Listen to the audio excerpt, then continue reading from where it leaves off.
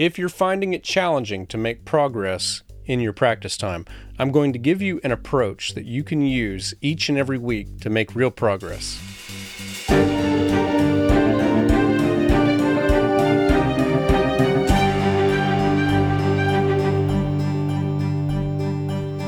Hello and welcome to the Musician Toolkit, episode number 46. My name is David Lane. I'm your host, and it is great to be with you once again. Well, we're just about in the home stretch for 2023. Last 2 months of the year, we want to make them count, want to make as much progress as we can. Sometimes we start thinking, hey, looking forward to January getting here so that I can do my New Year's resolutions and make 2024 the year that I get all of these things accomplished in my life that I want to. But I want to tell you that November 2023 is just as good of a starting time as January 2024. And you will thank yourself later on if you look back and say, I didn't have to wait till January to start doing things that mattered and made a difference. I started in November. Or maybe you've been doing pretty well for a while, but you feel like you need to kind of pick things up just a bit.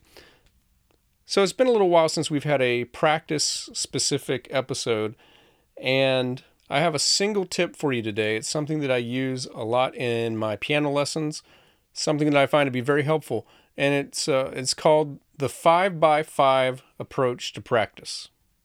It's probably been close to a decade now since I saw this workout video, or maybe it might have been a blog. It's been a long time ago. But it was a fitness guy that I followed, and I still follow.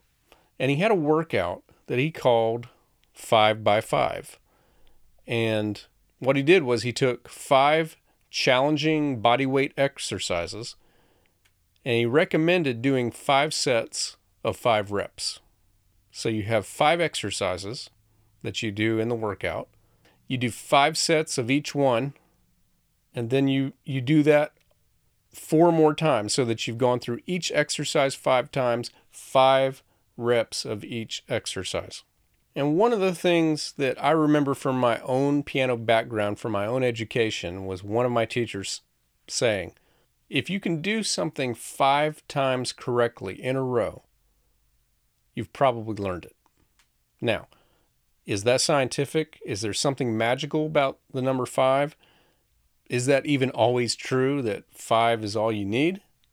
No. But 5 is a small number. It's very manageable, and it's something that we can, of course, remember very easily. So when you're trying to plan how you're going to practice something, how much you're going to spend on it, kind of keeping a simple number like 5, that's probably less daunting, than something like 25 or 20 or 21. And while there may not be anything scientific that's been proven to doing something 5 times in a row in the manner that I'm going to suggest and having a huge benefit, I do think there is a huge benefit because it gets you to focus. It gets you to think about something specific. And in time, what I hope that you will do is to adapt what kind of task you're fitting into this 5x5 approach. Because if you do it correctly, it's something that's a little challenging, or maybe it's a lot challenging, but you're not doing that much of it. So to reiterate what I've always held as a musician, and that is that if you can do something 5 times correctly, you've probably learned it. It doesn't necessarily mean that you have, but that's a good first step. But I would further add that if you can do something 5 times in a row correctly and continue to do that every day until you've done it for 5 consecutive days, then you should really have it down. You've done it 25 times, and you've done it with focus. And this is going to go a long way. It doesn't sound like a lot, 25 times practicing something, or 5 times and then doing that for 5 days. It sounds like I'm asking too little. But let's go over the rules because they're actually quite demanding. What we are asking for is a very high standard of practice. We're just not asking for you to do it for a very long period of time. So here are, of course, the 5 rules. Rule number 1, whatever you practice, do it 5 times in a row correctly. So this is just a good first step. Number 2, correctly means 100% accuracy. If you missed one finger or one note, it was not correct. So rule number 3, if you mess up, the count starts over. So you're practicing something for 4 times without a mistake, and then you miss a fingering on the 5th attempt. Sorry, you have to start all over. So it's getting a little tough now. It's not just 5 times in a row correctly, but you can forgive yourself if you mess up. No, you mess up, you start over. It has to be 5 clean takes in a row. So that's harder than maybe you thought. So rule number 4, this means that accuracy and precision are by far the most important things. Speed does not matter at all. Go absolutely as slow as you need. And then the 5th rule is repeat 5 days in a row. And marvel how easier it gets each time you do it. Speed will come without effort. A lot of times the speed we're looking for in our playing is simply the subconscious grasping what you've been feeding it. And, the subconscious sends instructions to your fingers, to your hands, to your voice, anything that you're using as a musician. Your subconscious sends it there much, much, much faster than your conscious. Basically a shortcut wiring going from your subconscious to the skills that you need. But I want to elaborate on something that I said, regarding especially rule number 3, and that is if you mess up, the count starts over. So you're going to find it very important that when you're working on this type of practice, that you're giving yourself a manageable bite. That is to say, if you're trying to do this for 8 measures or 16 measures, like a whole section of music, this is probably a very demanding approach. But if you're trying to get a pattern that occurs in 1 or 2 measures, well, that's a little bit more manageable. So let's talk about some ways to incorporate 5x5 practice. So the first thing is to take any challenging technique. It could be a new scale or chord progression, or it could be, not necessarily new, but a scale that you've worked on for a while, but it's just not coming along. I could say, F sharp harmonic minor. It took a while before it was anywhere near as comfortable as C major, and truthfully, it's still not as comfortable, but I can play it as well as I need. But there was a point where that scale was way behind. So you take any technique that you want, but limit yourself to one. Limit it to one key, one type of technique, one type of chord progression, whatever it is, and practice it as slowly as needed. You just want to ensure that every note you play is correct, no matter how slow. Do it 5 times in a row. Now, my recommendation is that you don't allow it to speed up for the first 2 days of this. Keep it slow. Make it stay slow. Even if you feel like, hey, I'm getting better at this. I think I could go faster. Don't. Keep it slow. On days 3 and 4, allow it to gradually speed up with each repetition. This is the way I like to think about things getting faster. Not that I'm pushing it, not like I have a car and I'm pushing it on level ground, but that I have a car facing downhill, but early on I'm super cautious. I keep the brake on. I barely let it up. But as I get more confidence, I let the brake up more and allow the vehicle to gain more speed. And that's what I'm doing when I'm practicing, when I'm trying to get faster. So think about restraint early on, those first 2 days. And then days 3 and 4 is ease off the brake. Allow it to go as faster, closer to the tempo you want. So in theory, if you're doing that, day 5, it should be feeling easy. So get your 5 times in carefully and then test yourself for speed. Another way you could incorporate 5x5 practice is to take a particularly difficult portion of a piece that you're working on and practice the very end of the section 5 times. Like the very end might be the last chord, it might be the last 2 beats, it might be the last measure. And then work back 1 measure to get into it and play it all the way to the end, and do that 5 times. Keep doing that until you're starting from the beginning of a section. So I said, you might not want to do this with like an 8-measure section, but you could, if you're taking the practice time you need, to take each step 5 times in a row. Now remember, it must always be correct.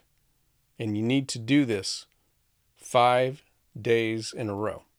Because you're going to feel like after the first day, if not the first day, definitely the second day, you're going to feel like you're making progress.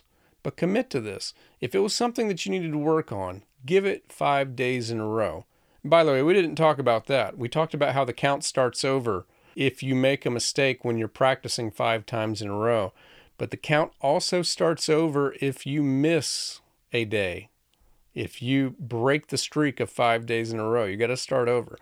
See, what makes this so effective is we just don't do this that much. How often do you take time to practice something 5 times in a row, making sure that you did it correctly, completely, 5 times in a row? And then how many times have you successfully done that, committed to doing that 5 days in a row without fail?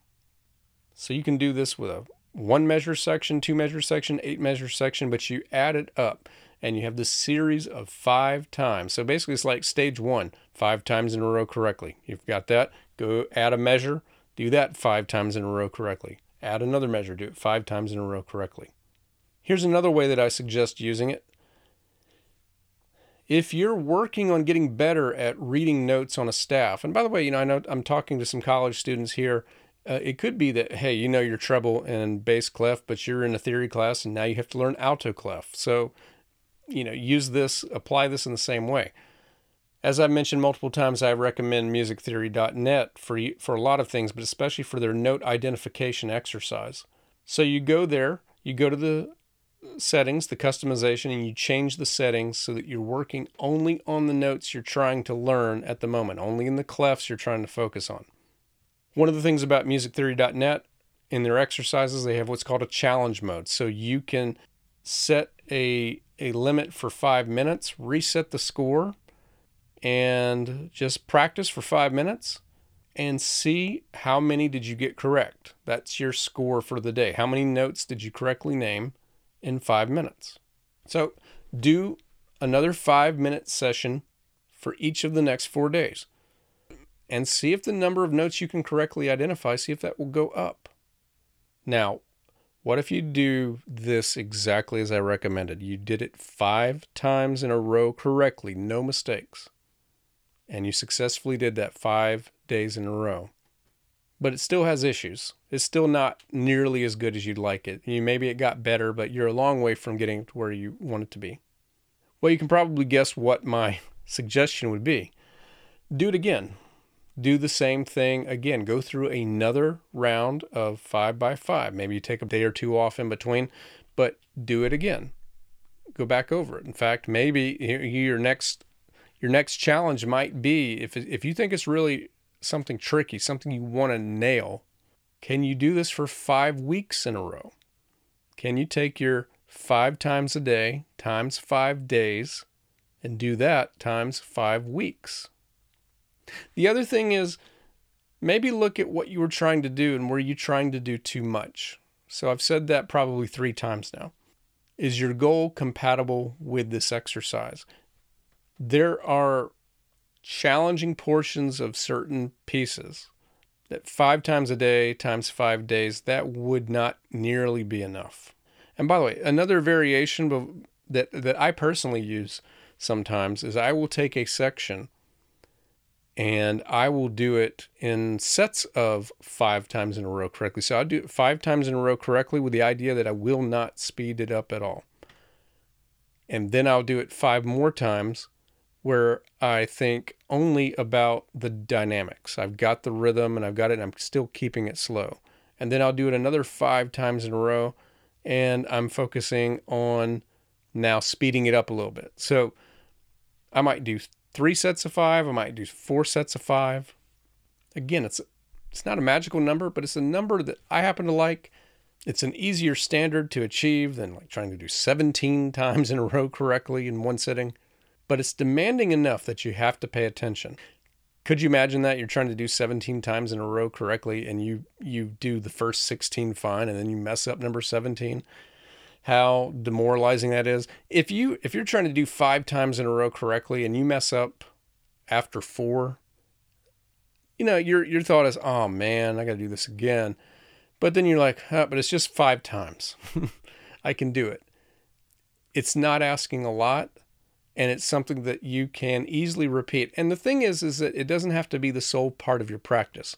It's a portion of what you're doing. And if you're doing it the way that I'm thinking, I can't imagine that you're spending more than 5 minutes total per day on this. Now, I guess that's if you do it well. It might take, up to 10 minutes if you're allotting for mistakes early on, or, attempts that don't go so well. So use your imagination when applying this technique, this 5x5 technique. It works because it demands perfection first and repetition second. So you want to be patient early on. You will undoubtedly mess up and have to start over your count. Kind of expect that. Getting 5 times in a row is going to be correctly is going to be harder than you think at first. And it's going to feel like it's actually taking forever. However, you will eventually get good at this type of practice, and you'll see it nothing more than just a tool that will reliably make you a better musician. If this episode helped you at all, would you please share it with another musician who could also use this help by sharing the link for this episode on whatever podcast app you're listening to, or the YouTube link if you're on YouTube. It's been a while since I've asked, but it would be great to have some more 5-star ratings and maybe a new review. So if you're so inclined on your podcast app, especially if that happens to be Apple or Spotify, I would love if you would take time to do that. And this is the part where I tell you about fonts. I just want to tell you, this is just personal. I don't know what about the app will help you, but I am about to change my policies for my students. And for it to work, I need some of the automated features that come with fonts. I have a handful of students that are not on the Fonts app, that they're doing an old school way. And it's more challenging the way I want to now handle payments and makeups. It's very easy on the Fonts app. If you want to play around with the Fonts app, it's free for, I believe it's a 2-week free trial, but you can check for sure. Click the link in the show notes if it's going to cost money right away, or it doesn't look like something's for you, just back out. No harm. I don't think I've ever seen a Fonts app in my Facebook or Instagram feed, so they're not going to hound you everywhere for going to that webpage. But use the link in my show notes and see if it's right for you, if you're a teacher of any kind. So I want to say thank you so much for listening, and I'll be back with you again next week.